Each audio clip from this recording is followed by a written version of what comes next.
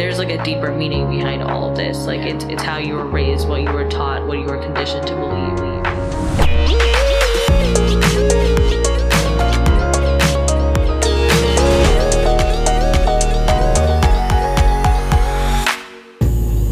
This is the Desi Condition. Hi Bandhus, welcome back to the Desi Condition. My name is Tanushree and I am your host. To start today's episode, I want you to think about the relationship that you have with your family versus the relationship you think you should have with your family. If you're a male-identifying person, perhaps try and imagine what it might look like for you to be a female-identifying person. Do you think that you might be treated the same? Or do you think that you would have achieved what you have been able to achieve at this point? Or maybe you're a female-identifying person with a male-identifying brother. Is he treated differently than you? Is he given more privileges than you? And how do you think South Asian culture has played a role in this? And moreover, how do you think your family's influence and treatment of you has shaped who you are and what opportunities you've gotten in your life? While we're constantly told that our families simply want what is best for us, that doesn't mean we always get what is best for us. Particularly with South Asian families, family pressure can prove to reach a yielding point for some people and result in some serious drama. For some people, this clash can result in an identity crisis, your standard confusion in regards to career or the company that you keep, or maybe even your relationships. And while that's important to address, and we have addressed those things in the past, today I want us to think about the other possibility that clash sometimes results in, one that's a result of anger, power, and even narcissism: abuse. Particularly when it comes to women. The desire to control the fate of women is not just in the past, it's today. Women are still controlled by their families and societal pressures. There are laws that try to control women's bodies, and there are major gaps in access that women have to careers, salary, rights, and equality. Some might say that this is a result of patriarchal culture. Some say it's something to do with British colonialism. Others may think it goes even farther back than that. Maybe all of those things are true. But whatever it is, we'll talk about what women's suppression is using an example of family abuse. So women's suppression is ubiquitous in our culture and very complicated. So to help us understand how women can achieve their full potential and freedom, I have brought in speaker, psychotherapist, and author Mytrae Meliana. So Mytrae runs workshops for women who desire to heal from trauma and liberate themselves from patriarchal standards and expectations and live their most inspired lives to their fullest potential. She is an author of Brown Skin Girl, an Indian American woman's magical journey from broken to beautiful, which is a memoir in which she recounts her lived experiences trying to create her own destiny in the midst of her family who tries to decide her fate for her. I'm not going to read the entire description of the book because you can check that up for yourself, but I'm just going to read an excerpt of it because I think it's very beautifully written. It says, "This searing, sensual memoir by an award-winning writer is about how family loves and wounds each other, about how immigrants are torn between cultures, and about leaving everything to find yourself. At times heartbreaking, at times triumphant, Brown Skin Girl is a testament to freedom, love, and the magic that finds you when you follow your heart." So, Mytrae, thank you very much for joining us today. I would love for you to start off by just introducing yourself and adding anything to my very brief description of you that I may have missed. Thanks so much, Tanushree, and thank you for having me on the Desi Condition. It's wonderful to be here with you. So I'm an Indian American. My family immigrated to the US when I was 16, and I then spent some years in India after that, which I know we'll get into.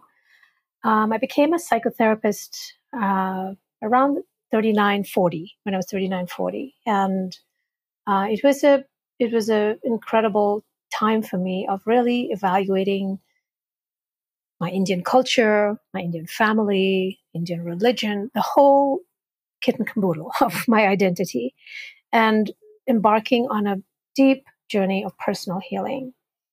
And it's been a remarkable journey for me.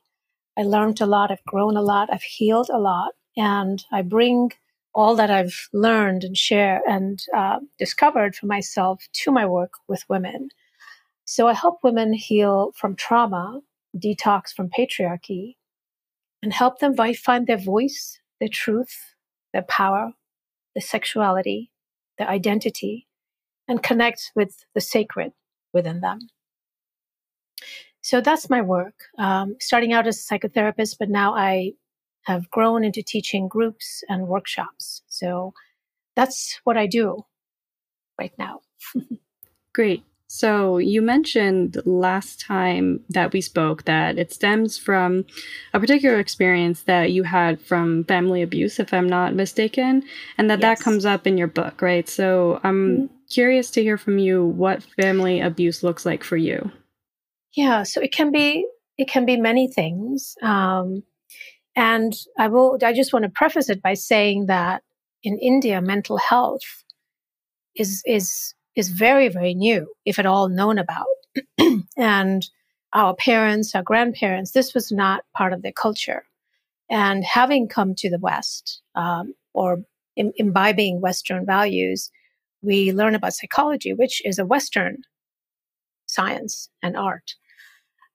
So in India, abuse is very common.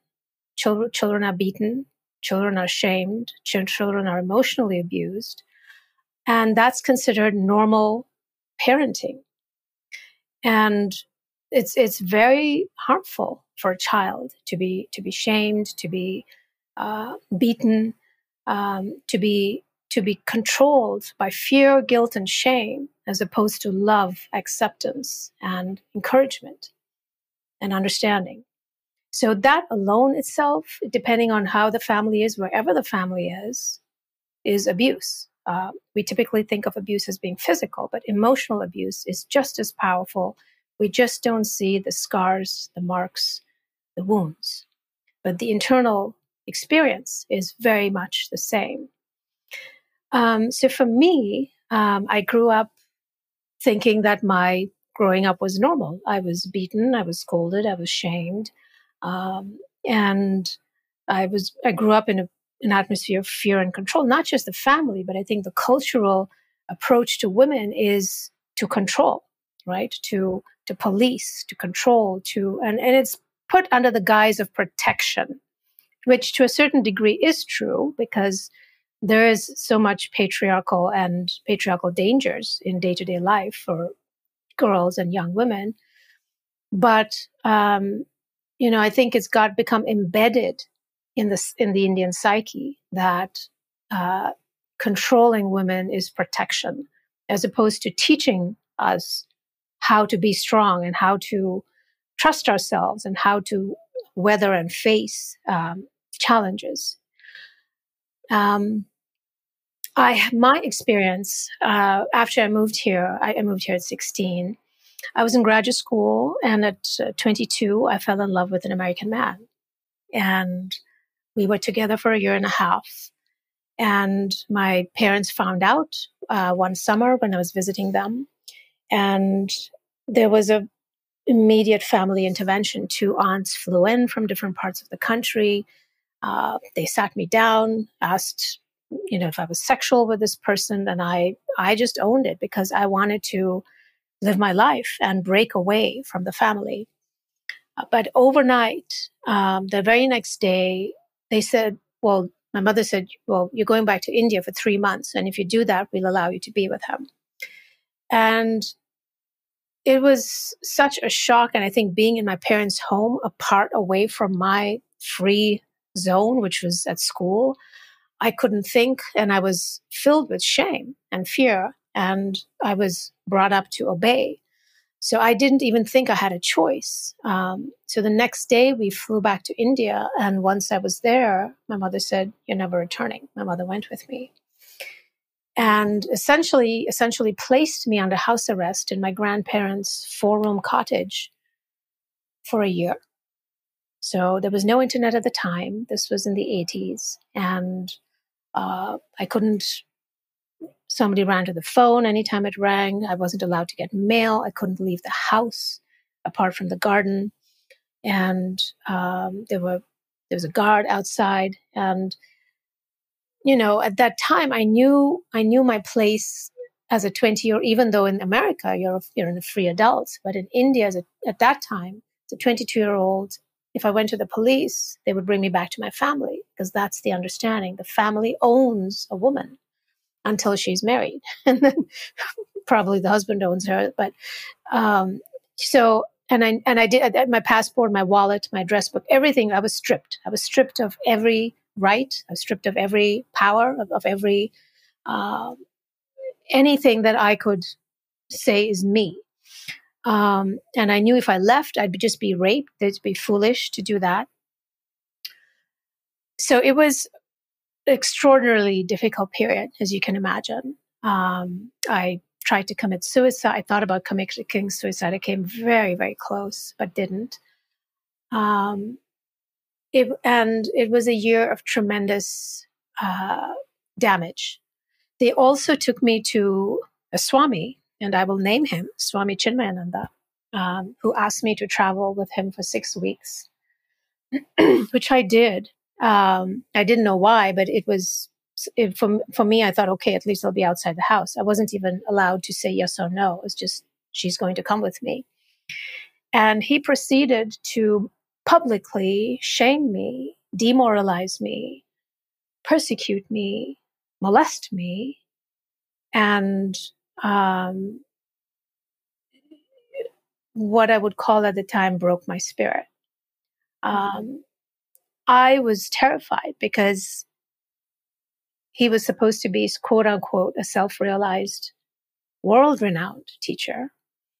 He didn't even ask more about my situation. He just proceeded to do these things. And I, in my 22-year-old, very ignorant about Hinduism, because my family was not religious, I assumed that what he was saying and the teachings of Vedanta were the words of God. And I came to believe under that huge duress that I was indeed bad in the eyes of God, that what I had done. So it twisted me internally, and I deeply internalized those messages and lived for years thereafter thinking that I was bad, my feminine body and everything about my femininity, my passion, my desire, my choices, my desire for freedom, even music, which was what I was studying, was somehow not right. That even my desire for freedom, let me put it that way. And it was a complete 180 for me, because this is sort of the cult brainwashing experience where you're taken out of your environment, shut off contact from friends, your work, which was, I was a student. I was financially independent, and thrust into a completely archaic, primitive environment where it was the stress made me crumble. And that is what trauma does. Trauma breaks a person's identity. It shatters us. And so what was whole and strong then breaks into pieces. It's like dropping a glass bowl. It breaks into pieces, and one part doesn't know what the other is doing. And I shut down. After those 6 weeks, I went into a shell. I was very, very withdrawn. I was obviously very depressed. And, my family, and being in India, there's no awareness about emotional health, emotional well-being. And I was there for a year. So after 2 years, they let me out.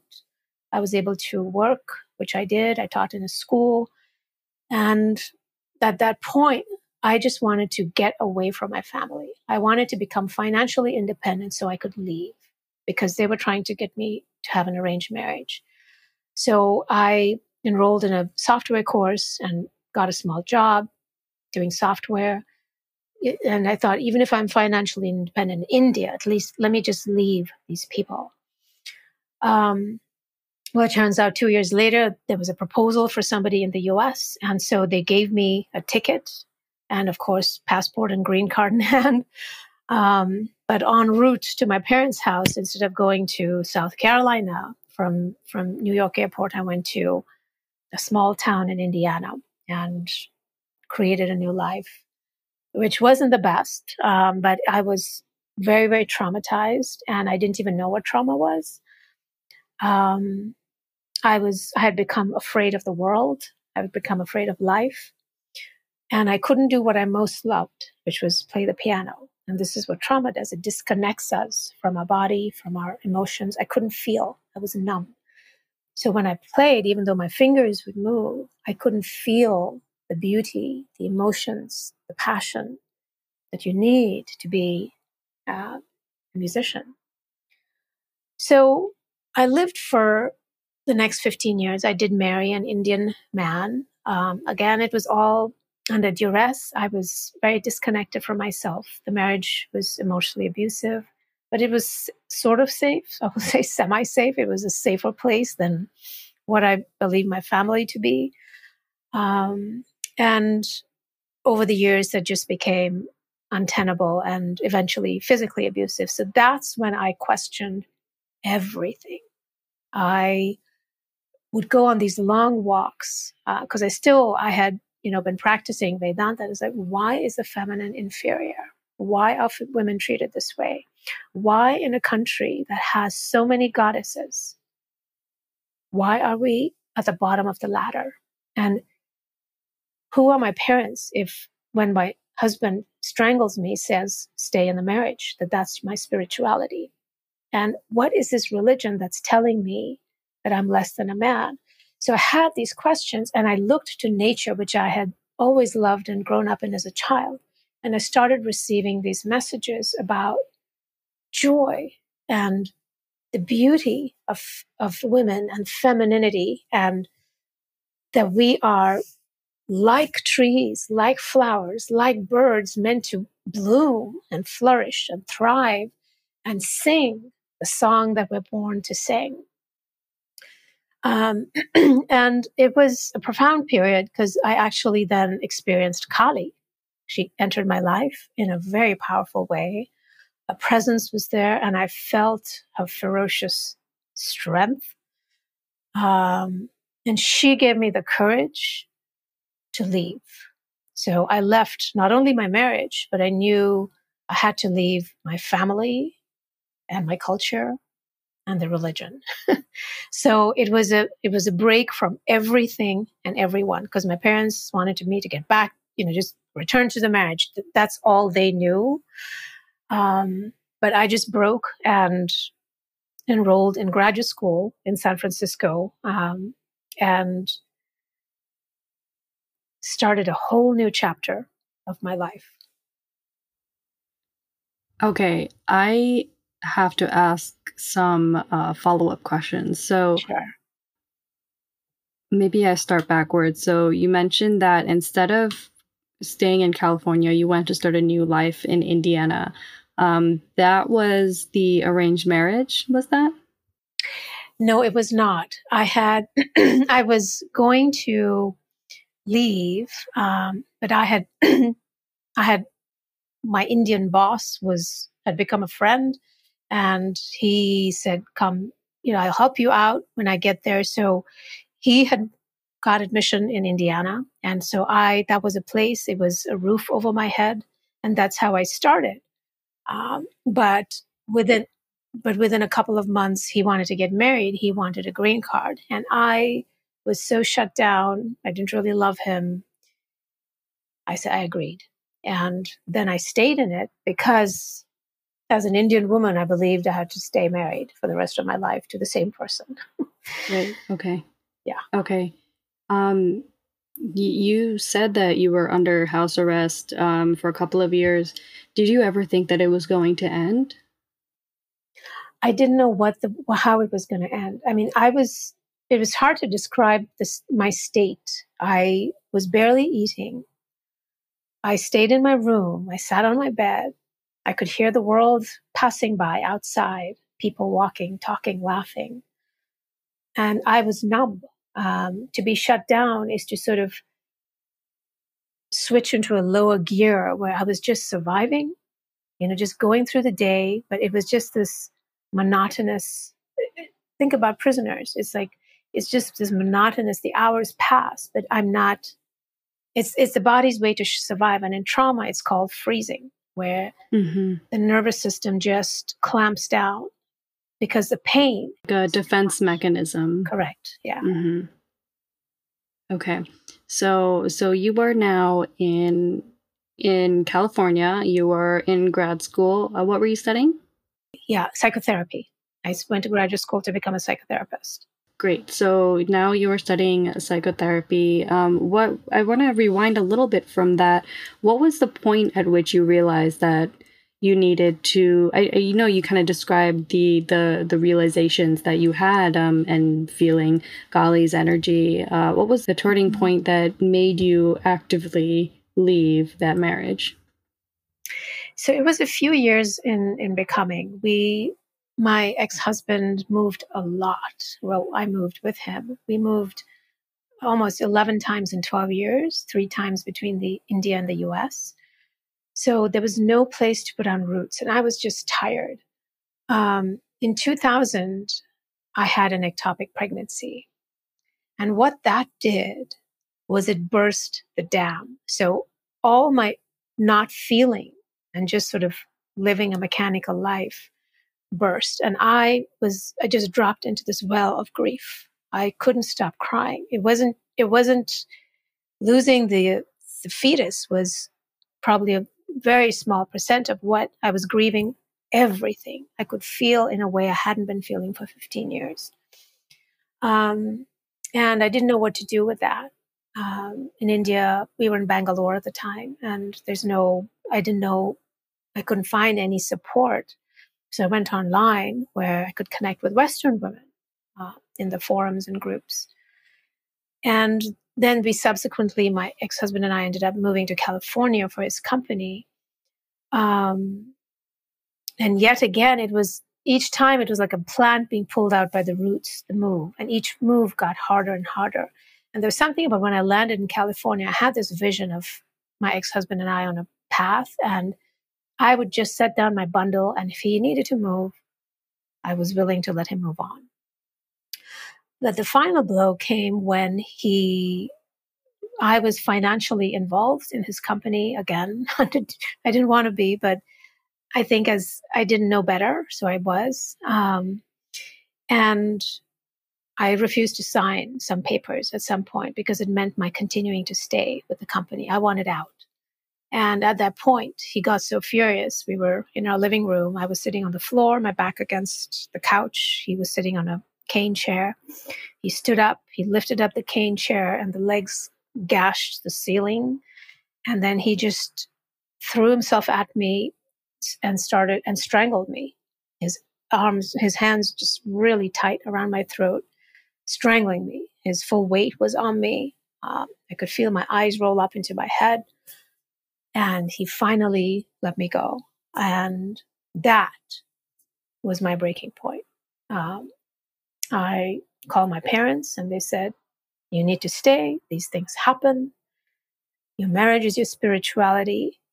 And that time it was just, no. What is wrong? And I'd had also some employees in our company come up to me, American employees, who told me that my ex-husband was emotionally abusive to them. That was the first time I heard the term emotional abuse. So I went online, looked it up, took a quiz, and it turns out I was.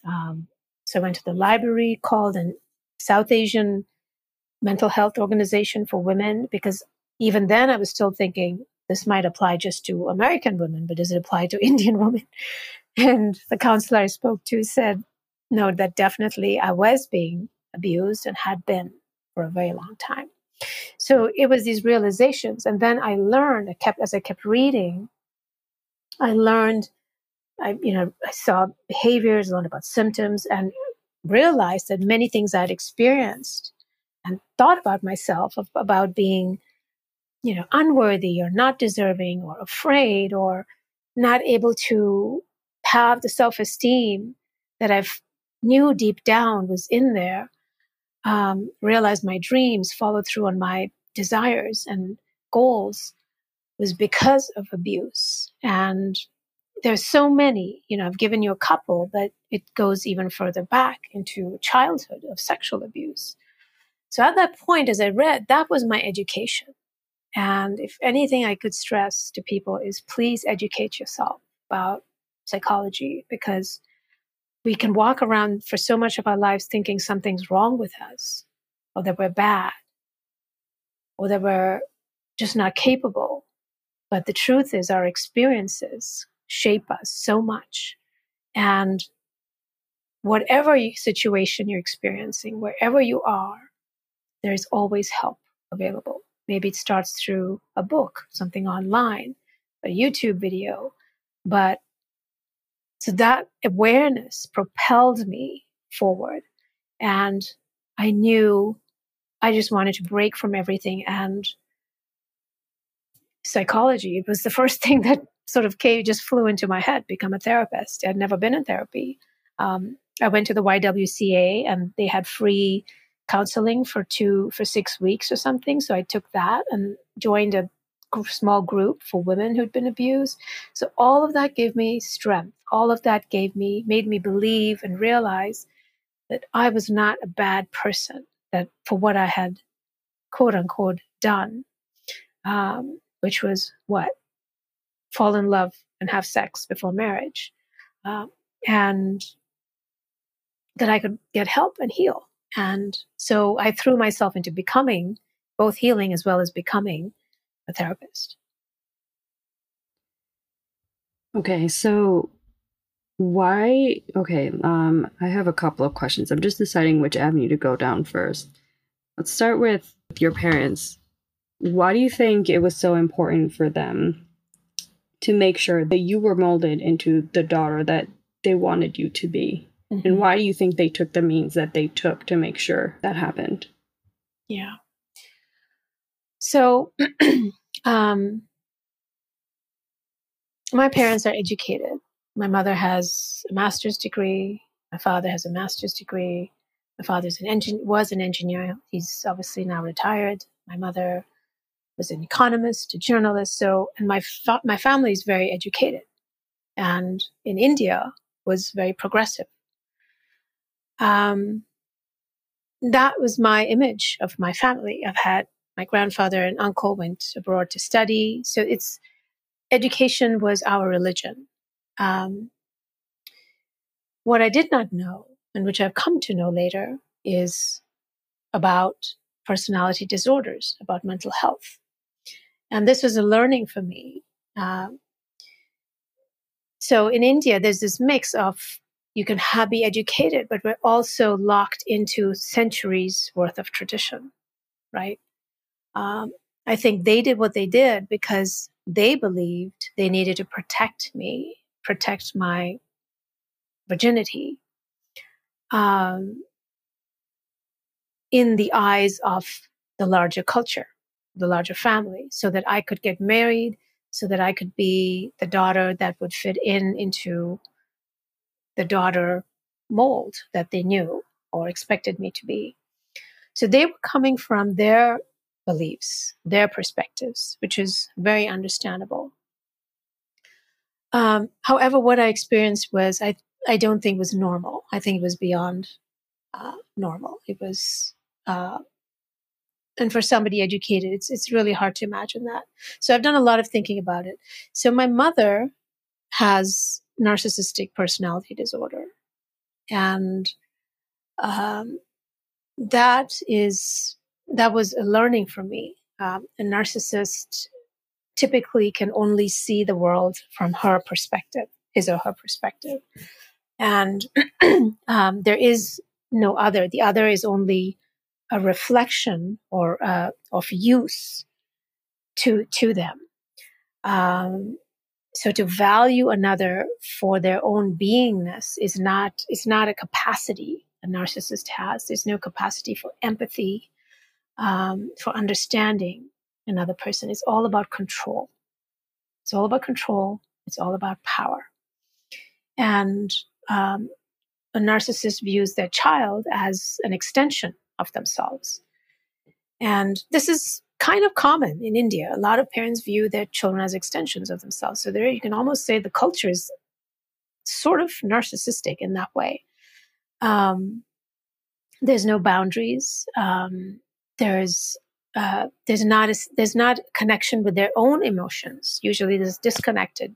Narcissists disconnect from their own emotions, so they cannot imagine what another person is feeling. They themselves are disconnected from their own emotions, so they don't know what they're feeling. The emotional realm is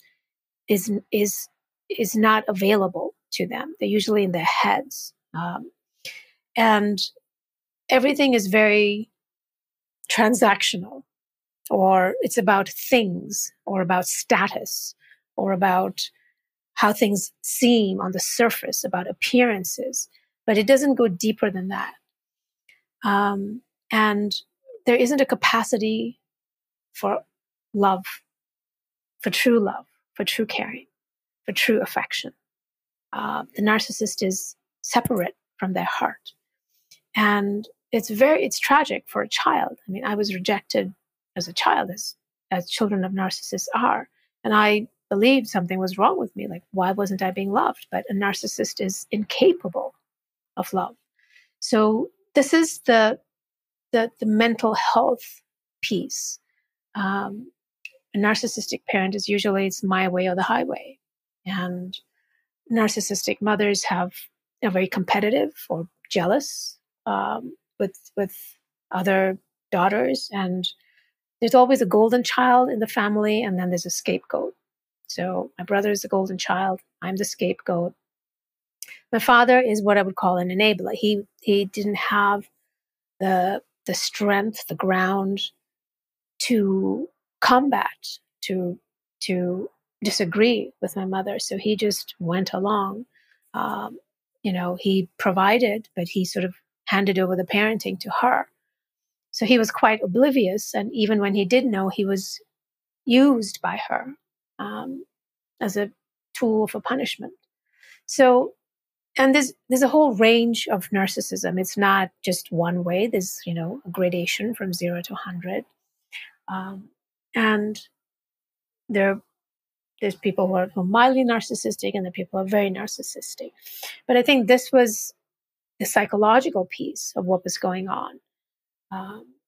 And also, sexuality and the purity culture. India has such a puritanical attitude towards sexuality that,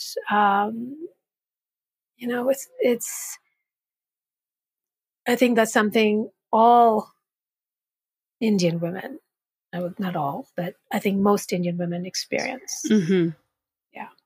So you mentioned that your brother was the golden child, right? Mm-hmm. How do you think that your mother's narcissistic personality disorder and your father's enabling tendencies affected how he turned out as a person? So the golden child, typically, it's hard for the golden child to separate from the parent. With a narcissist, the children of narcissists they're just sort of sucked into seeing the world from her eyes and being who she wants them to be. I mean, it starts from in the womb. So these are deep conditionings. I think it has been hard for him to fully separate, to fully be his own person, and stand up against anything. He receives the privileges that it provides, that relationship provides, but I don't think he's his full own person. Yeah. So it reduces their self-esteem as well. It's very interesting. Mm-hmm. I want to talk about your journey, your healing journey. So why do you think, before we get to that, why do you think the ectopic pregnancy in particular was such a huge turning point for you? Like, why was it that opened up the wells of grief for you? I think it was because I was connected with my body. When I was taken back to India, the trauma disconnected me from feeling my body. So I was living numb and couldn't feel, but with a physical, and especially in the womb, which is a power center for women, it broke open what are all the doors that had been closed. So it was somatic. It was a physical experience that I had no control over with my conscious mind. Okay. And it was a good thing. I really look back and see it as a very, very good thing for me. Okay. Can you talk more about that? Because it opened me to feeling. Yes, I lost the fetus, but one, I wasn't even interested in having a child with my ex-husband. I was in the assembly line, so to speak, of, okay, I'm supposed to have a child. Let me do this. We need to feel, because only when we feel can we tune into who we are, can we connect with who we are as individuals, apart from everything else, apart from parents, from family, from relatives, from the mainstream, the media, everything. And our feeling, our ability to feel ourselves is our truth. There is no one truth for all. There is no one truth for all women. There is no one truth for Indian women. There is no one truth for anyone. We are individuals. And this is the piece that India has not gotten. It's much better now, but our emotions guide us. Our emotions teach us, okay, I want to do this. I don't want to do this. I dislike this. I love this. And our emotions connect us to our soul. We are not products of our culture. We are souls in form. And each soul has a different experience of life and needs to have a different experience of life, regardless of the family, the culture, and so on, the religion. When we feel, we are able to tune into, what do I want? What do I need? Does this feel good for me? Does this not feel good for me? And based on that, we can make choices and decisions. But by not feeling, we just go along with, we're like a wood floating on the river. We just kind of go along with where everybody else is going, or, oh, I'm supposed to do this, or everybody else is doing this. And, I don't know any better. So even though it was very painful, it broke open the door that had closed really to my heart and my body. And the grief then led me to, now I can feel. And once I felt, I could feel my anger. I could feel the outrage. I could feel the pain. And then that, as that heals, then I could open into, this is what's good for me. This is what's right for me. Even if it goes against everything that my culture or my family tells me, I need to choose to set boundaries, or I need to choose myself, or I like this path. And then that's when we can open up to joy and happiness and pleasure and playfulness. So I would like for you to talk a little bit about how you were able to reconnect then with your feminine power after everything that happened, after something pretty traumatic happened in your womb in particular, and how you were able to connect with your feminine power again and use that to figure out who you are, find freedom, and what you want from this life. Yeah, that's a great question. I think it happened over many, many phases and stages since over the past 18 years. First, just even, as I said, when Kali came into my life, the power to leave, the power to choose myself was a very empowered act, even though I was terrified. I didn't know what my life would look like. I was terrified of being divorced. And then beginning therapy. I was in therapy for several years to heal so much. And that was hugely healing. Learning about psychology, being open to a completely different perspective of myself than what I had known and been given from my family and culture was hugely empowering. I could think in a different way and question very strongly. The other thing I opened to was reading about Tantra. I still am. I've always been spiritual, not religious, but spiritual, and reading about Tantra, which is India's feminine wisdom, which truly, I'm not talking about so much Tantra in the West, which is entirely sexuality. In India, Shakta Tantra is the Tantra of Shakti, of the feminine power.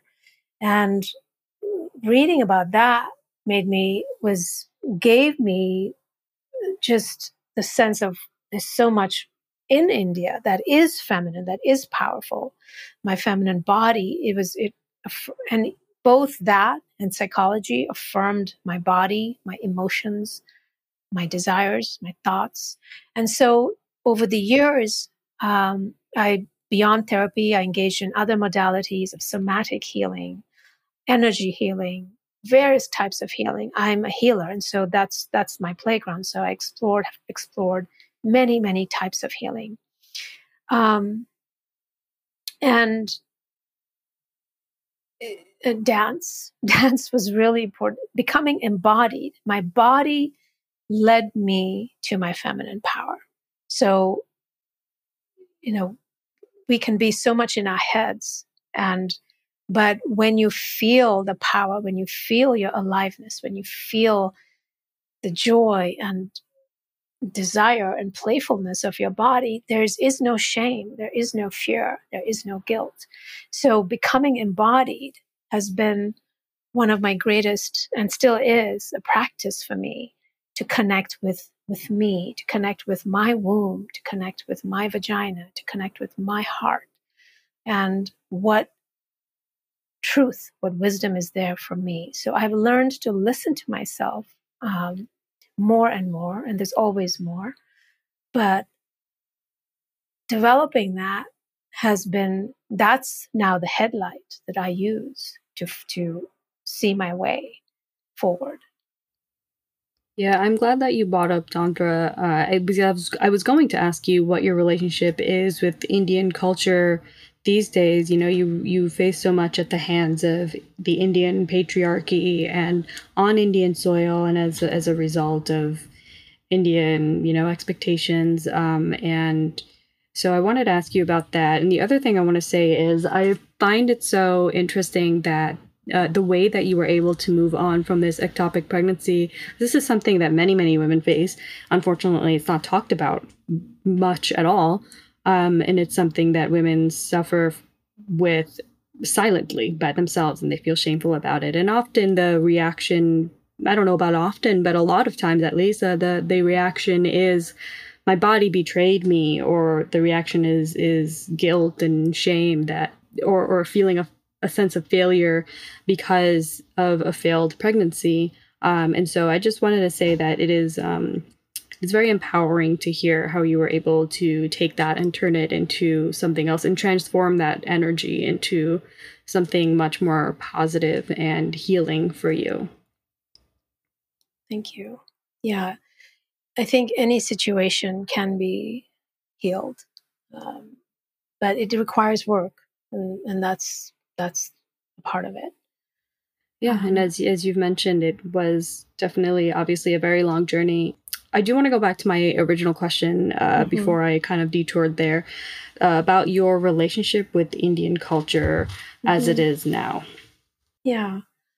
Well, I do have, I have very both strong negative and positive feelings towards it. As I mentioned, I have deep respect and regard for Tantra. I think those feminine masters really had tapped into true feminine wisdom, and this is available. It's really sad that even in India, Tantra is so denigrated and outcast. But again, it speaks to the right where the feminine is dismissed. I'm, have tremendous anger about the oppression, the violence, the patriarchal treatment, abuse of women. All of that I'm just always filled with outrage of what's happening there.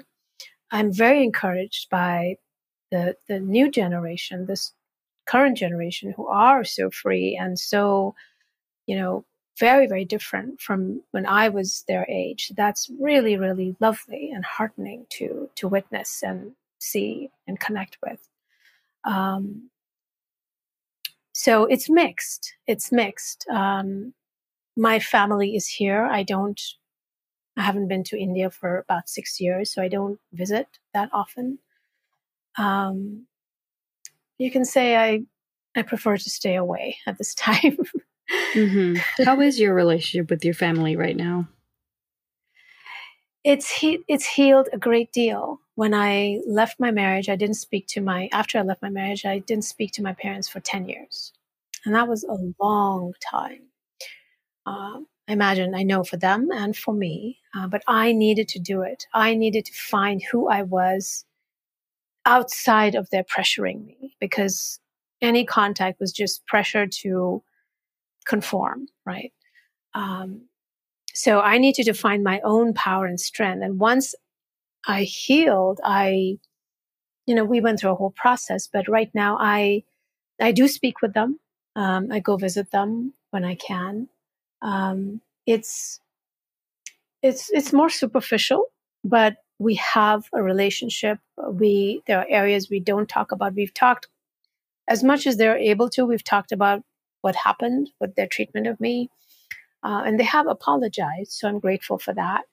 I do know they love me in their way, and they want me to be happy. And I think they now understand that they have a daughter whom they may never understand, and I appreciate that. So it's fairly distant, but at least there's a connection.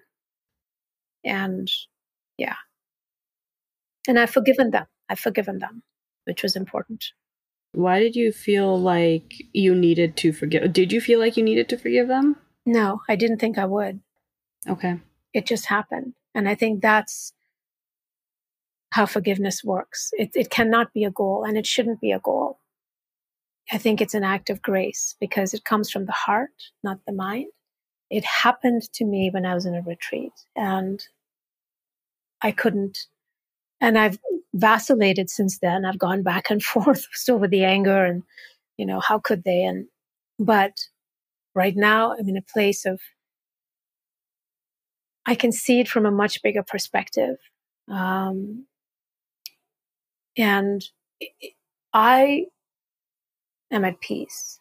I am free, because to not forgive, although it was important to not forgive, it was very important to feel the anger and the outrage and hold that very strong boundary all those years.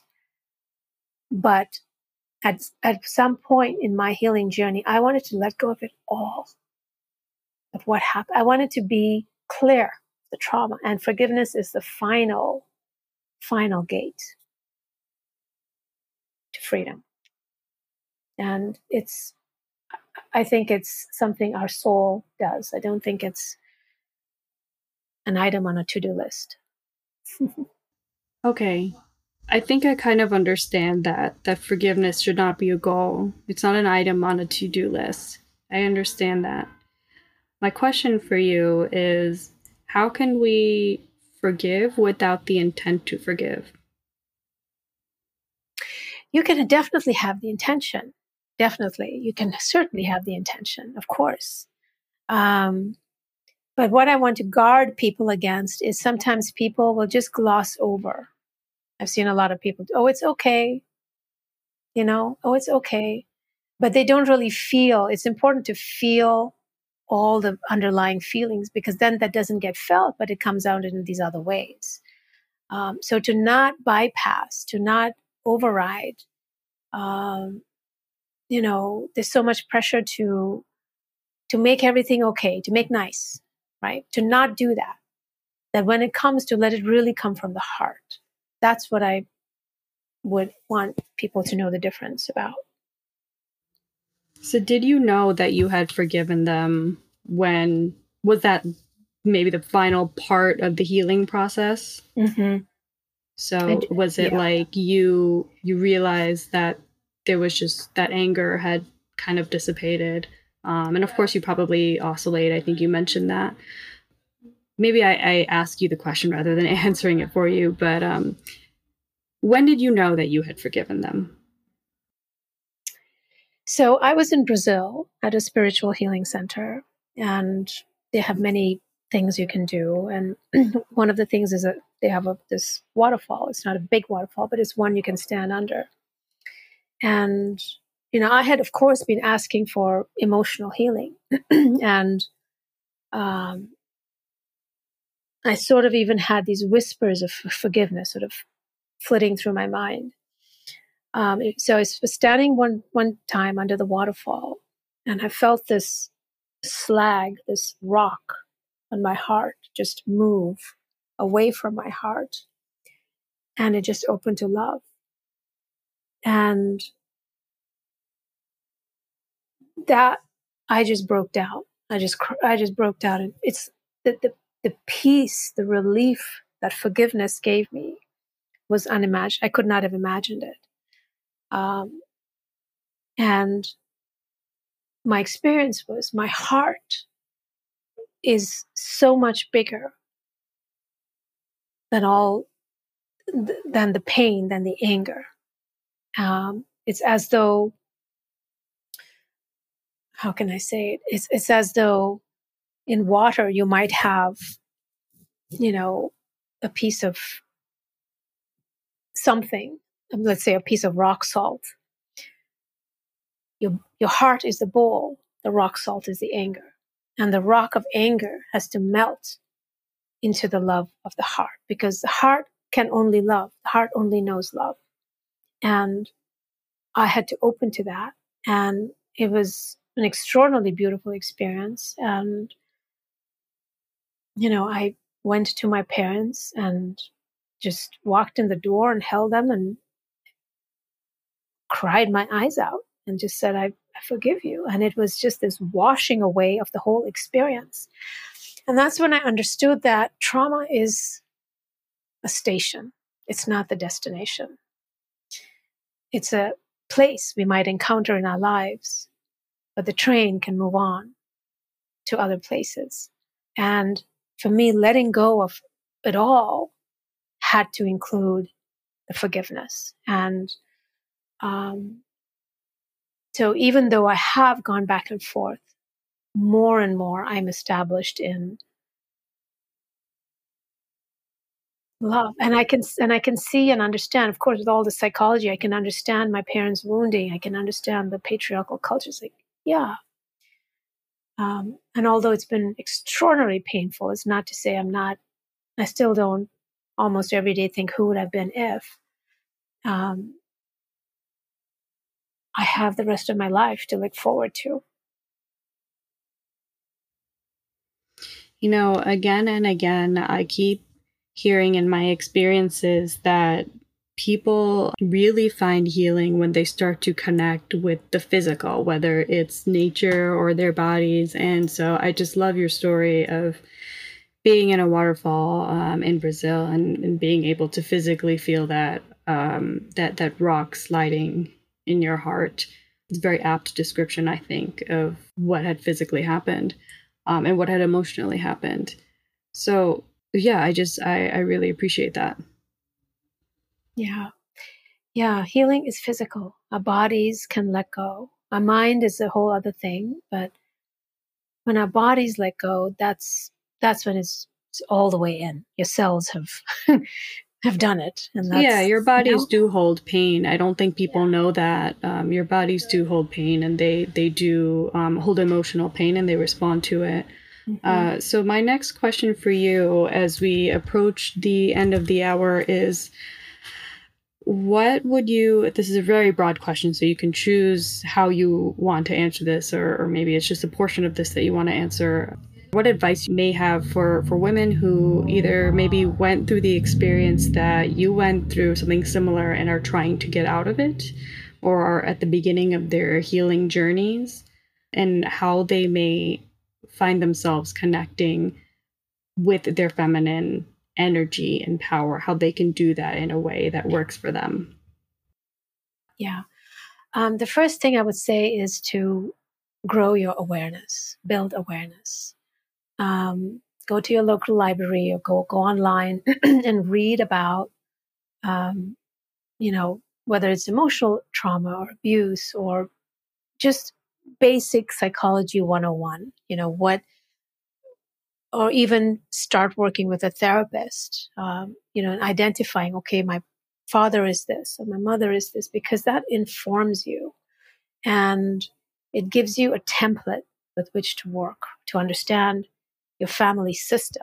So growing awareness is just the very, very first step. So read, listen to podcasts, as much as you can to get that basic understanding, so that you're not blaming yourself. That's a lot of women blame themselves, or we're so hard on ourselves.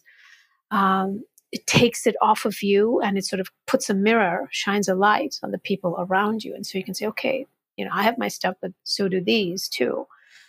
And then to look around you, wherever you are in your world, and whatever is possible, to connect and receive support. It may be a therapist, it may be a friend, it may be a group of women that you join, either in person or online. There's so much available. But connection with other sisters, with other women, is very, very healing. And we learn from each other. And to do that regularly, I think, is a wonderful thing to do. And then to go deeper, to really, when you feel ready, to embark on your own healing journey, whatever that is. And healing is not, trauma is ubiquitous. It's everywhere. We all have it in some form or another. It's not just sexual abuse. So to maybe you seek out a therapist or some other healing practitioner, whomever you resonate with, a modality you resonate with, on a long term, to commit to give that to yourself. It is an investment of time, of energy, and even of resources. But the gifts are priceless. Because when you're in that professional setting, when you're with someone doing the work, you will heal things. Change does happen. And it's a profound experience. Therapy, there's sometimes people think, oh, therapy means something's wrong with me. No, therapy means something's right with you, and that you're seeking to grow and develop yourself. So to seek out support. And then whatever power is for you to develop your gifts. What do you love? What do you love to do? What brings you joy? What makes you happy? To developing your gifts, regardless of financial remuneration. So this is not about having a job, not even making it a career, but to take the time to do what you love, is very empowering. And to learn to listen to yourself, to choose yourself. Choosing ourselves is one of the most empowering things we can do. Where are you not choosing yourself? In which relationship are you not choosing yourself? Right? Ask yourself these questions and see if you can make small changes. It doesn't have to be a big thing, but maybe taking half an hour once a week, or an hour once a week, to paint, to dance, to be in nature, to do whatever it is you love, to give that to yourself, to develop your connection with yourself. And the more you do that, it will feed you in a way that nothing else can. And those are some small steps, some small ways to begin empowering yourself. I think that was perhaps the most comprehensive definition of healing that I have ever heard. So I really appreciate that. I think that people will really benefit from that. But thank you so much for coming on the show. One last thing before we end, I would love for you to tell us anything that you are working on right now, or anything that is coming up from you, or how we can connect with you and your content. Yeah, thank you for asking. So I am working on a book. I've written my memoir, which is my story, but my next book it's more of a self-help book that guides women to finding their voice, their power, their sexuality, their heart and connect with the divine within them and outside them. And next year, this year I have not been teaching, but I typically lead groups and workshops. And so next year there will be more groups and teaching events that will be available. So people can just connect with me on my website or social media, and or sign up for my newsletter, and they can be informed that way. Okay, great. Thank you for that. I will put links to everything. You can send me those links after this. I'll put links to everything in the episode description on Instagram and on our website. Thank you so much again for coming onto the show. Is there anything that I didn't ask you that you would like to say before we end this episode? No, first of all, it's been just so wonderful to talk with you. I've loved your questions. They're just so insightful and thoughtful, and I really appreciate the time you've taken to make this happen and to think deeply about this issue. I think you've asked me just about anything, but I just would want to leave with, if people are still listening at this point. You know that I've been through something pretty rough. And there's always rougher and there's maybe not so rough, but wherever you are, whatever your situation is, there is always hope. Sometimes things can seem really dark and despairing, but sometimes it might just mean reaching out to someone or listening to a podcast.